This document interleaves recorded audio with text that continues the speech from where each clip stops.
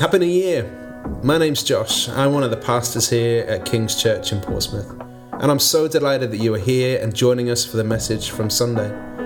We started a brand new teaching series, which we've titled Resilient Faith, and we're taking a journey over the next 8 weeks looking at the lives of Old Testament characters and how they stood firm in the faith. We're living in challenging days, and it's our joy to help equip you in your discipleship of Jesus. So with all that said, let's jump into the teaching from Sunday. Genesis 6, verse 9 to 22. It says, "These are the family records of Noah. Noah was a righteous man, blameless among his contemporaries. Noah walked with God, and Noah fathered 3 sons, Shem, Ham, and Japheth. Now the earth was corrupt in God's sight, and the earth was filled with wickedness. God saw how corrupt the earth was, for every creature had corrupted its way on the earth. Then God said to Noah, I have decided to put an end to every creature, for the earth is filled with wickedness because of them. Therefore I am going to destroy them along with the earth. Make yourself an ark of gopher wood. Make rooms in the ark and cover it with pitch inside and outside. This is how you are to make it. The ark will be 450 feet long, 75 feet wide, and 45 feet high. You are to make a roof, finishing the sides of the ark within 18 inches of the roof. You are to put a door in the side of the ark. Make it with lower, middle, and upper decks. Understand that I am bringing a flood waters on the earth to destroy every creature under heaven with the breath of life in it. Everything on earth will perish, but I will establish my covenant with you, and you will enter the ark with your sons, your wife, and your sons' wives.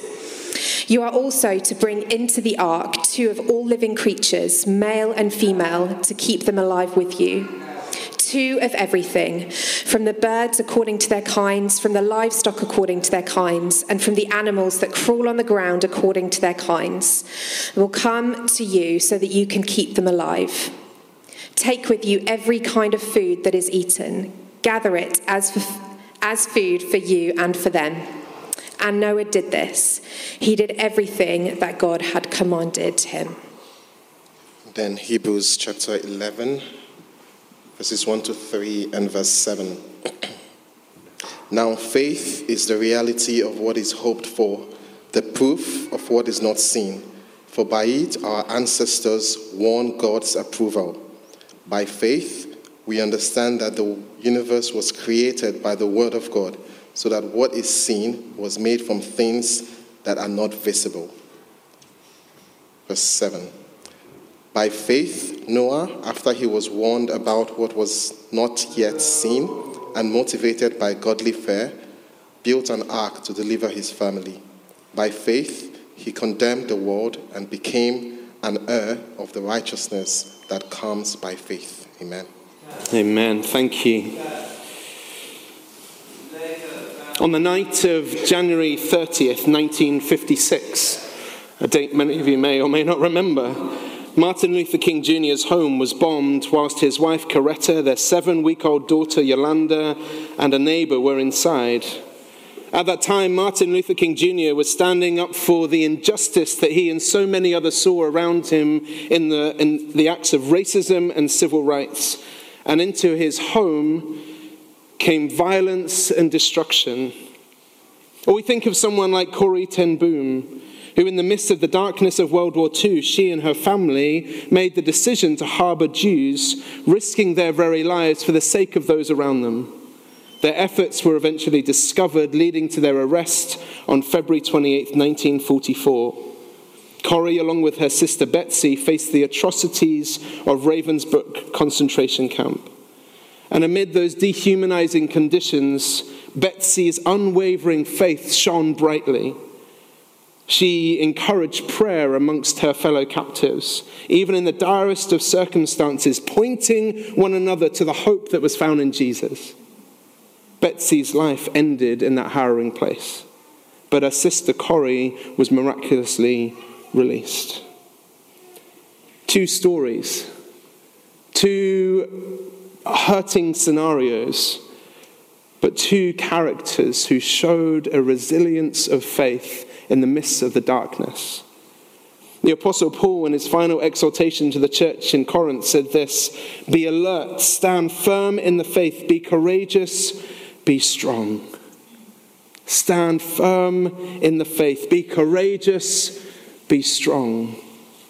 Let me just pray those words over us this morning. So, Father, as we open up your word, as we journey through this piece of scripture, and as we come to understand what it means to walk faithfully and walk humbly before you, our God, that we would learn what it means to stand firm, to be strong in the faith, that you would help us by the power of your Spirit to do that. So we invite your Spirit to come now.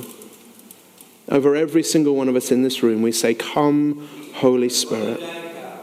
Come, Holy Spirit." Amen. This morning, I'm starting a new collection of talks that we're going to go on over the next number of weeks.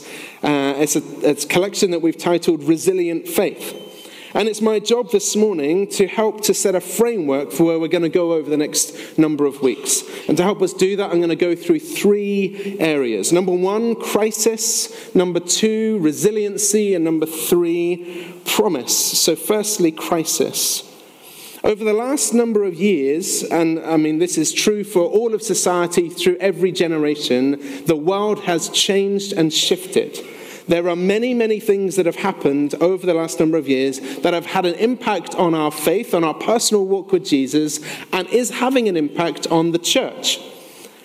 There's one writer, one theologian called Gerald Sittster who says this. He's a professor of theology.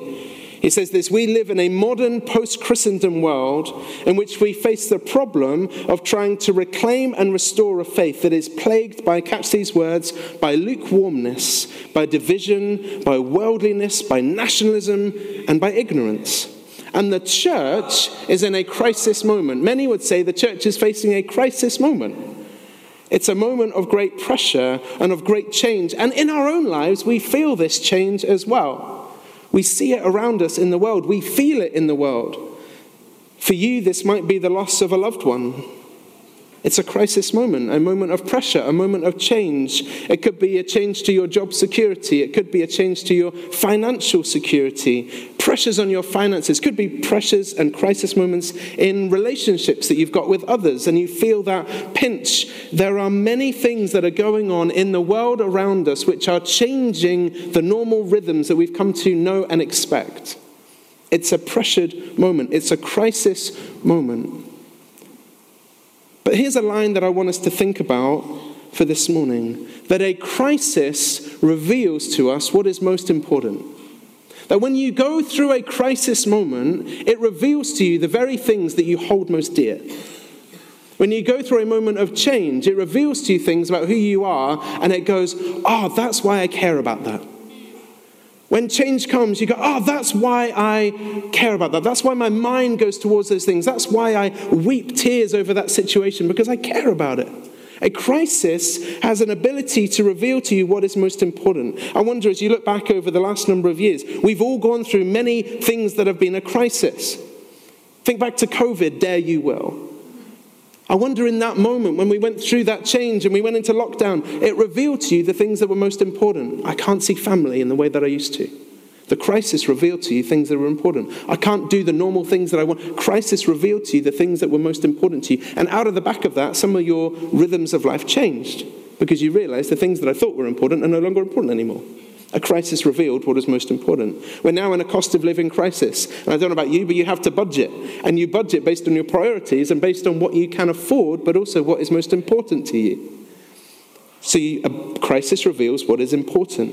Multiple wars happening on many fronts. We're in a position of political uncertainty. On a more personal level, you could think about what is going on in your life as you enter into 2024. For me personally, we're now a couple of years into living in Portsmouth. My kids are growing older. There are different things. Life changes, things move on. Maybe you are looking at changing jobs. You build new relationships. These are moments of pressure and change. For some of you in this room, over the last year, some of you have got married. Some of you have had children for the first time, and it's a crisis. in the sense that life has changed and you're trying to work out what does that look like in a new moment, in a new reality. Not that children are a crisis. Maybe you're a student and you're still finding your feet in a new city and you're trying to work out what are the things that are most important for me. I'm moved away from the family home and for the first time I'm trying to work this thing out. And in a moment of crisis, of pressure, of change and upheaval, it reveals to us the very things that are most important to us. Last year as a church, we began to go on a journey and we went through a journey in our preaching of be with Jesus, become like Jesus and do what Jesus did. I hope you remember. And we set out this new vision of a church that would prioritize the presence of God in our lives. That we would be transformed daily into the likeness of Jesus. And that we would be the types of people who would live out the mission and mandate of God to be filled by His Spirit, to step out into the city, to step out into our world, to make a difference, to see the kingdom of God come to bear. And as we enter into this year, none of that changes. That's still who we feel that God is calling us to be. We want to spend time being with Jesus. We want to create healthy habits and rhythms which will shape and mold us to become more like Him.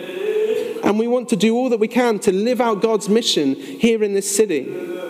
But when pressure comes, when crisis comes, when moments of change happens in our life, we can begin to shift our priorities. We can either choose to shrink back or we can press in. We could shrink back and step away from following Jesus, or we can push in and say, I'm going to trust you. That in a moment of crisis, we can go, I'm going to move into the things that God is calling me to do, or I can maybe go, God's absent. Where is God in the midst of all of this? And so rather than prioritizing the presence of God, we begin to prioritize other things with our time. We don't turn up to church on a Sunday. I'm just too tired. There's too many pressures. I've got too many things to do. Students, I've got too many deadlines. I'm not going to go to church. We begin to prioritize other things. Rather than being transformed into the likeness of Jesus, we begin to pick up other books that tell us to live a different way.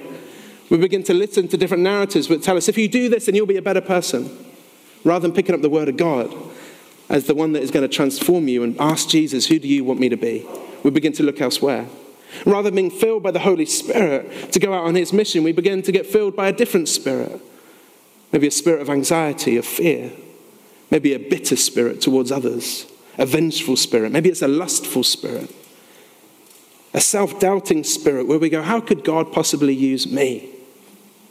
But if we listen to the voice of God and we ask His Spirit to guide us, a different narrative begins to get formed in our mind. And so over the next number of weeks, myself and others are going to look at what does it mean for us that in a time of crisis, in a time of change, in a time of upheaval, how do we stand firm in the words of Paul, stand firm in the faith? How do we be courageous? How do we be strong? Because friends, I want to tell you this now. Now is not a time for us to be complacent. In the words of Scripture, now is a time for us to wake up. To wake up. To go, God, what is it that you are calling me to be? Who do you want me to be? I can't just do this and go idly by anymore. We need to stand firm in our faith. Mark Sayers, a pastor from Australia, he wrote a deeply challenging book a number of years ago called Disappearing Church. This came out in 2016, many years before the pandemic, many years before the financial crisis. And in the introduction to his book, he said these words: we are seeing a disappearance of the mode of church engagement characterized by commitment, resilience, and sacrifice among many Western believers. In its place, a new mode of disengaged Christian faith and church interaction is emerging. This new mode is characterized by sporadic engagement, passivity, commitment phobia, and a consumeristic framework. That's the mode of church that we're beginning to see. That's a challenge to the church, but that's a challenge to each and every one of us. A crisis moment is a moment of formation. Are we formed more into the likeness of Jesus, or are we formed away from it? The Apostle Paul, in his letter to the church in Corinth, said these words: we are afflicted in every way, but we're not crushed. We are perplexed, but we're not in despair. We are persecuted, but not abandoned. We are struck down, but not destroyed. And in verse 16, he says, therefore, we do not give up. When the crisis comes, we do not give up. When the things of life come against us and we feel the pressure, we do not give up.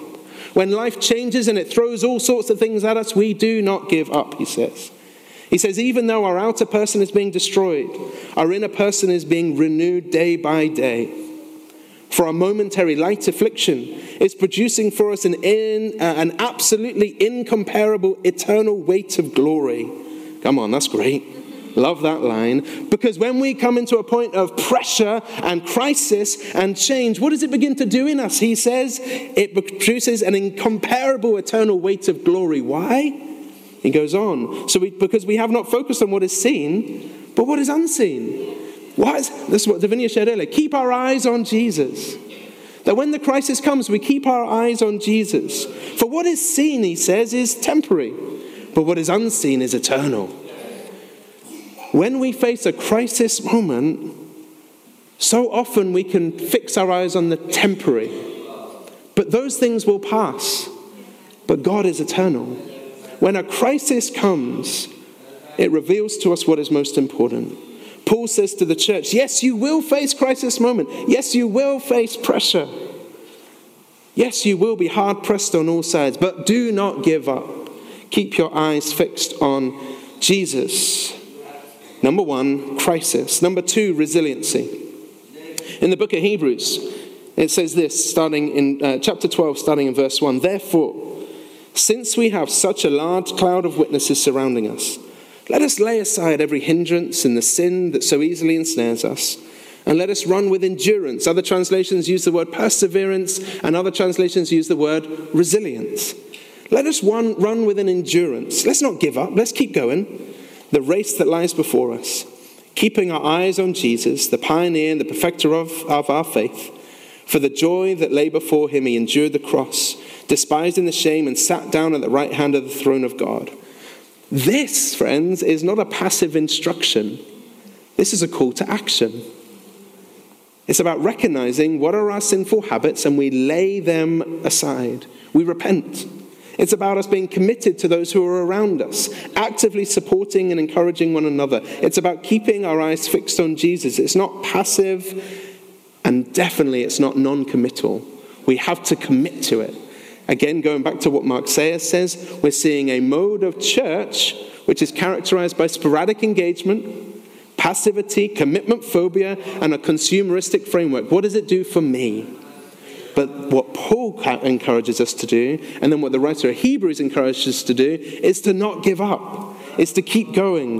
Gordon MacDonald, in his book titled Resilient Life, says this: resilience belongs to the person who pursues it relentlessly for him or herself. You see, we can't expect to grow in resilience if we don't do the work. Our working definition of resilient faith, and I want to unpack this for us now, is this. Resilient faith is a posture of our heart, our mind, and our soul to remain steadfast in following Jesus while living in a culture in opposition to that pursuit. Now let me unpack this for us to help us understand what this is saying. I'm going to work backwards from this statement, starting at the end. Living in a culture in opposition to that pursuit. As a people of culture, we know that around us are so many things that vie for our attention. Whether that's an advert you see on the screen. I don't know about you, but every single platform is adding more adverts in. Have you seen this? It's unbelievable. YouTube used to have 5-second adverts and now they're 1 minute. It's just relentless. The world is trying to tell us to buy things, do things, go certain places. Social media. Feeds now are not with your friends, they are adverts. People paying to try and grasp your attention, to make you do certain things. We are living in a culture that is pursuing other things and not the way of Jesus. And it's very easy for you and I to get distracted away from following Jesus and begin to follow other things, follow other people, and follow other ideals. There are endless possibilities out there in the world, and not all of them are healthy. Surprise. And what we see is a shift towards this idea, and this has been happening in the church for years, this of a post-Christian culture. And this shift of what has arisen is what is called an ancient heresy, namely that of Gnosticism. Now bear with me for one moment while I nerd out. Over half a century ago, philosopher and contemporary Hebrew prophet, Martin Buber, discerning an emerging and destructive trajectory within society, warned that a new religion was being proclaimed. Buber observed that this new religion was fundamentally different. It was an alternative thought from biblical faith. And in this new religion could be detected an increasing obsession with the self, with personal development, with preference of spirituality over religion, with therapy over communion with a transcendent God, and it was ultimately the elevation of self above God. And although this religion seemed new, Buber noted that it was a return to the older strain of thought. It was a return of Gnosticism. And although this religion offered so many things, ultimately it lays flawed and empty. Gnosticism at its heart is an alternate gospel, which moves authority from God to the self, in which we as the individuals seek out power for our own development and, catch this, our own salvation. For the Gnostic train of thought sees that salvation lies within the self, that we have the ability to save ourselves. If we do enough, if we work hard enough, that we can save ourselves. And in the midst of all of that, where does God end up? God ends up on the margins. God seems to be irrelevant. God, as one writer puts it, God is a massager of our own personal will. And if God doesn't line up with my own priorities, then God is not worth my time. And so therefore, a train of thought begins to be lived out that for humanity to move towards what people would call a utopian future, God is moved away from the margins and away from the consciousness of the masses. And if you look at society as a whole, this is what we are seeing. God is seen increasingly morally as irrelevant. Dorothy Sayers, many years ago, she said this: the Gnostic soul must create and shape itself, becoming the author of its own identity. The Gnostic self then proclaims the seat of all authority. It becomes the main actor in its own personal cosmic drama. And all of it becomes about me. Me, my own self-fulfillment, my own desires. And so as we seek to follow Jesus in the midst of a culture with that mindset, if we aren't careful, if we aren't keeping guard, if we aren't keeping watch, we get dragged in subtle ways into the areas of individual freedom, of my own self-expression, my own personal authenticity, and anything that challenges that is deemed as wrong. And this can grow within us a suspicion of the very institution that seeks to offer an alternative way of living, namely the church. And the church begins to be seen as the problem. We're seeing this in society, right?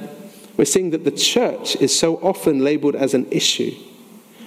And when the crisis out in the world gets dragged into a crisis of faith, we can then seek to begin to look to shape the world around us, to shape the very scriptures around our own ideals. We can redefine church around what we deem to be best. We can remodel what it means to follow Jesus around our own set of ideals and our own perspectives and ideals. And can you feel the tension in that?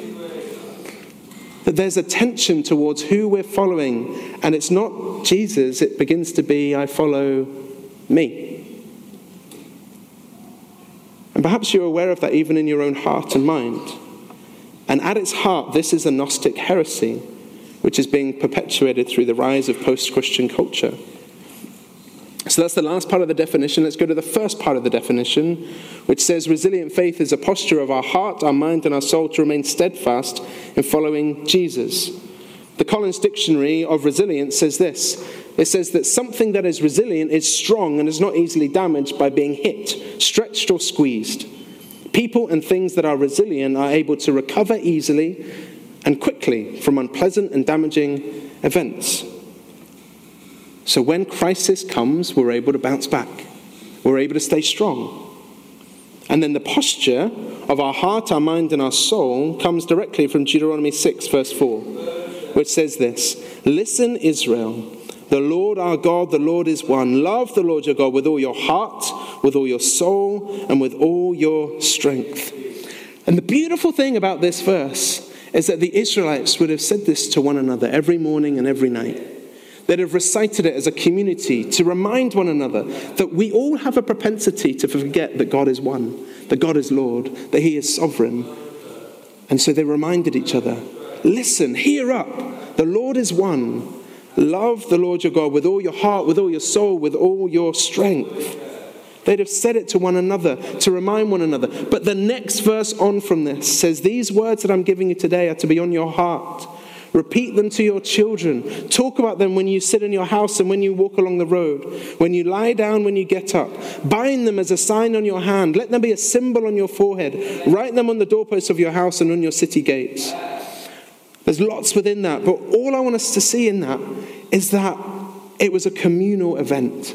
That they did this to remind one another, to point one another to the fact that God is love. That God is with them, and it's as parents towards children, grandparents towards grandkids, in a church family like this, we love one another and we point one another to this truth. We encourage one another in following Jesus. We strengthen one another in the midst of a culture which is tempting and persuading us to live differently. Where there's a cultural narrative which attempts to draw us into an achievement culture or accruing more wealth or more status or more popularity. Those things are inconsistent with the pursuit of following after Jesus. And so a resilient faith is saying that in the midst of a crisis, in the midst of the challenges of life, in the changes that come, we will point one another to follow Jesus with everything that we've got. Crisis, resiliency, and finally promise. In the Old Testament we had read earlier by Abby, we encountered this story of a man named Noah. And I'm not going to go into much depth on this at all this morning. But there's three things that we see within this text. Number one, the world was full of sin. We can call that a crisis. Noah was obedient to God, and we can call that he was resilient. And God fulfilled his promises, so we can call that promise. Those are the three words we were going to go through this morning. Crisis, resiliency, promise. The world was full of sin. In the beginning, Genesis 1:1, God created the heavens and the earth. Genesis 6 verse 5 says it this way, when the Lord saw that human wickedness was widespread on the earth, and that every inclination of the human mind was nothing but evil all the time, the Lord regretted that he had made man on the earth, and he was deeply grieved. Then the Lord said, I will wipe mankind whom I created off the face of the earth, together with the animals, creatures that crawl, and birds of the sky, for I regret that I had made them. And then God looked out on the creation and went, hold on a minute. There's someone who is walking faithfully. There's a man called Noah. And so he found favor with the Lord. So the world at that time was full of darkness, full of sin, or as Eugene Peterson paraphrases it, and I love his paraphrase of this, he said, God looked out and he saw that human evil was out of control. People thought evil, imagined evil, evil from morning to night. That's Peterson's paraphrase of that passage. So into the darkened culture, God calls Noah to do something utterly ridiculous, and he says to him, I want you to build a massive boat, and I want you to gather up all the animals. Now, remember our resilient faith statement. Resilient faith is living in a posture of our heart, our mind and our soul to remain steadfast in following Jesus while living in a culture in opposition to that pursuit. Noah lived in a culture that was living in direct opposition to that pursuit. What did Peterson say? It was a culture filled with evil all the time. That is not a healthy culture. That is a culture which is not following after the ways of Jesus. But in chapter 6, verse 22, Noah did everything that God had commanded him to do. Noah had a resilient faith. He had a posture of his heart, his mind, his soul to say yes to Jesus. There was something in his countenance that was different, that made him stand out in the midst of a culture that was evil all the time. And he stood firm. He remained steadfast to following the commands that God had given him. Can you think for a moment how absurd Noah would have looked? I mean, if you've ever watched Evan Almighty, that's a good cultural reference point for this moment, right? Or the movie Noah, it kind of flopped, but if you imagine that picture, that scene where you've got Noah basically standing up, or was it Steve Carell who was Noah? Steve Carell's character, like facing up to the people of the day going, you are ridiculous. It's obviously characterized as a caricature. It's not real. That's not what happened. But it's that moment where, you are absurd. This is ridiculous. Noah stood up in the midst of a culture that said, this is what we're going to do. But the culture was saying, Evil, evil, evil, all the time, evil. Even with his family, he stood up to his family and said, this is what we're going to do. He was faithful to listen to the words of God despite living in a culture which was in opposition to the pursuit of following after God. So then we land at a point of promise, and we're going to land here. In Genesis 8:21, we read that God says to Noah, I will never again curse the ground because of human beings, even though the inclination of the human heart is evil from youth onwards. And I will never again strike down every living thing as I have done. As long as the earth endures, seed time and harvest, cold and heat, summer and winter, and day and night will not cease. And then in Genesis 9, we get this beautiful picture of the rainbow, which is a promise that I will never flood the earth again. You see, with a resilient posture, there is always a promise. When we stand firm in the way of God, there is always a promise. When we say yes to following Jesus with everything that we've got, in the midst of a culture that is doing all that it can to not follow after Jesus, there is always a promise. I will never leave you nor abandon you. I love you, I forgive you. I went to the cross to die for you. I rose again so that you would have life and life to the full. These are promises. With a resilient life, in the midst of a culture that is not following after Jesus, that is evil, evil, evil all the time, God left a promise. And the promise was there as a rainbow for all to see. Resilient faith hinges on what God calls us to do, and there is always a promise attached. Isn't that good? Isn't that something worth praising God for? That in the midst of us saying yes to Jesus, there is always a promise attached. That he forgives us, that he loves us. So crisis, resiliency, promises. A crisis moment leads to formation. Having a resilient faith leads to courageous convictions. Living obediently we can experience the promise of God, which leads to faithfulness. We're going to close in worship, so Will, won't you come? But I just want to take us back to our two characters at the beginning as we close. Martin Luther King. He stood on the porch of his damaged home on January 31st, 1956, and he addressed the crowd with a spirit fortified by faith. His house had just been bombed. The very ideals for what he was fighting for were being challenged. It was a moment of crisis. But in that moment of crisis, a resilient faith, a resilient spirit grew, and a message of love and non-violent resistance was not merely a strategic response, but was a reflection of the teachings of Jesus, which was so embodied by him. The spiritual foundation fueled his resilience in the face of adversity, and it propelled him on to lead the civil rights movement with grace and determination. Corrie ten Boom, after enduring the horrors of Ravensbrück concentration camp, after seeing her sister die in the midst of the pain and the brutality of that camp, she was released in December 1944. And she emerged out of that concentration camp, out of that place of crisis, grew a resilient spirit that said, I want to be an embodiment of the love of God to others. And she created a home and a place for those who had gone through crisis moments after crisis moments, who had seen the brutality of the concentration camps, to find a place of love and reconciliation and hope. She dedicated her life to spreading the transformative power of Christ to others. Crisis moment led to a resilient faith that led to promises being fulfilled, and she became the embodiment of love to others, even to the point of standing before those who had held her captive and offering love and forgiveness to them. A powerful, powerful story of hope and love in a wounded world. And so with the words of Paul we end. Be alert, stand firm in the faith, be courageous, be strong. I've got 3 challenges for us. They're going to come on the screen. You might want to take a picture of these. We'll send these around on the weekly email, which you're all going to get. So number 1, this year, I wonder, at the start of this year, identify what crisis moment you are facing and commit to praying for God's strength and his wisdom. And hey, sign up to come to the prayer room and take time with God this week.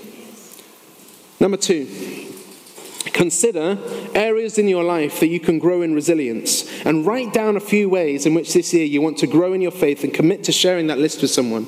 Maybe that's share it with your life group. So that might be you want to spend more time in the scripture, learning the word of God more, committing to praying. Joining a life group might be one of them. Growing in resilience. Number 3, reflect on some of the promises of God found in Scripture and reflect on them. Perhaps commit some to memory as a way of reminding yourself of God's love. When a crisis moment comes, I've put a few on there. There's a whole load more in Scripture. But just take them up. Maybe just read through some and commit them to memory so that when you hit a crisis, you can go to that one and go, for God so loved the world that he gave his one and only Son. You could just remember it. And it can be a point of remembrance for you. Crisis leading to resilience, leading to God's promises. We're going to journey over this over the next number of weeks, and there's a whole number of different stories that we're going to unpack. Next week, I'm going to look at the story of Abraham and a whole number of others over the next number of weeks. But I'm excited for the journey that God's going to take us on as we grow a resilient faith at the start of this year. If there's anything from the teaching that challenged you, please know that we're praying for you and would love to support you. If you need any help or support, please email pastoral@thekings.church. Also, if you have questions about faith, starting on the 15th of January, we are running Alpha, which is an amazing course helping you learn who the person of Jesus is. You can find out all the details for that on our website. God bless you. See you soon.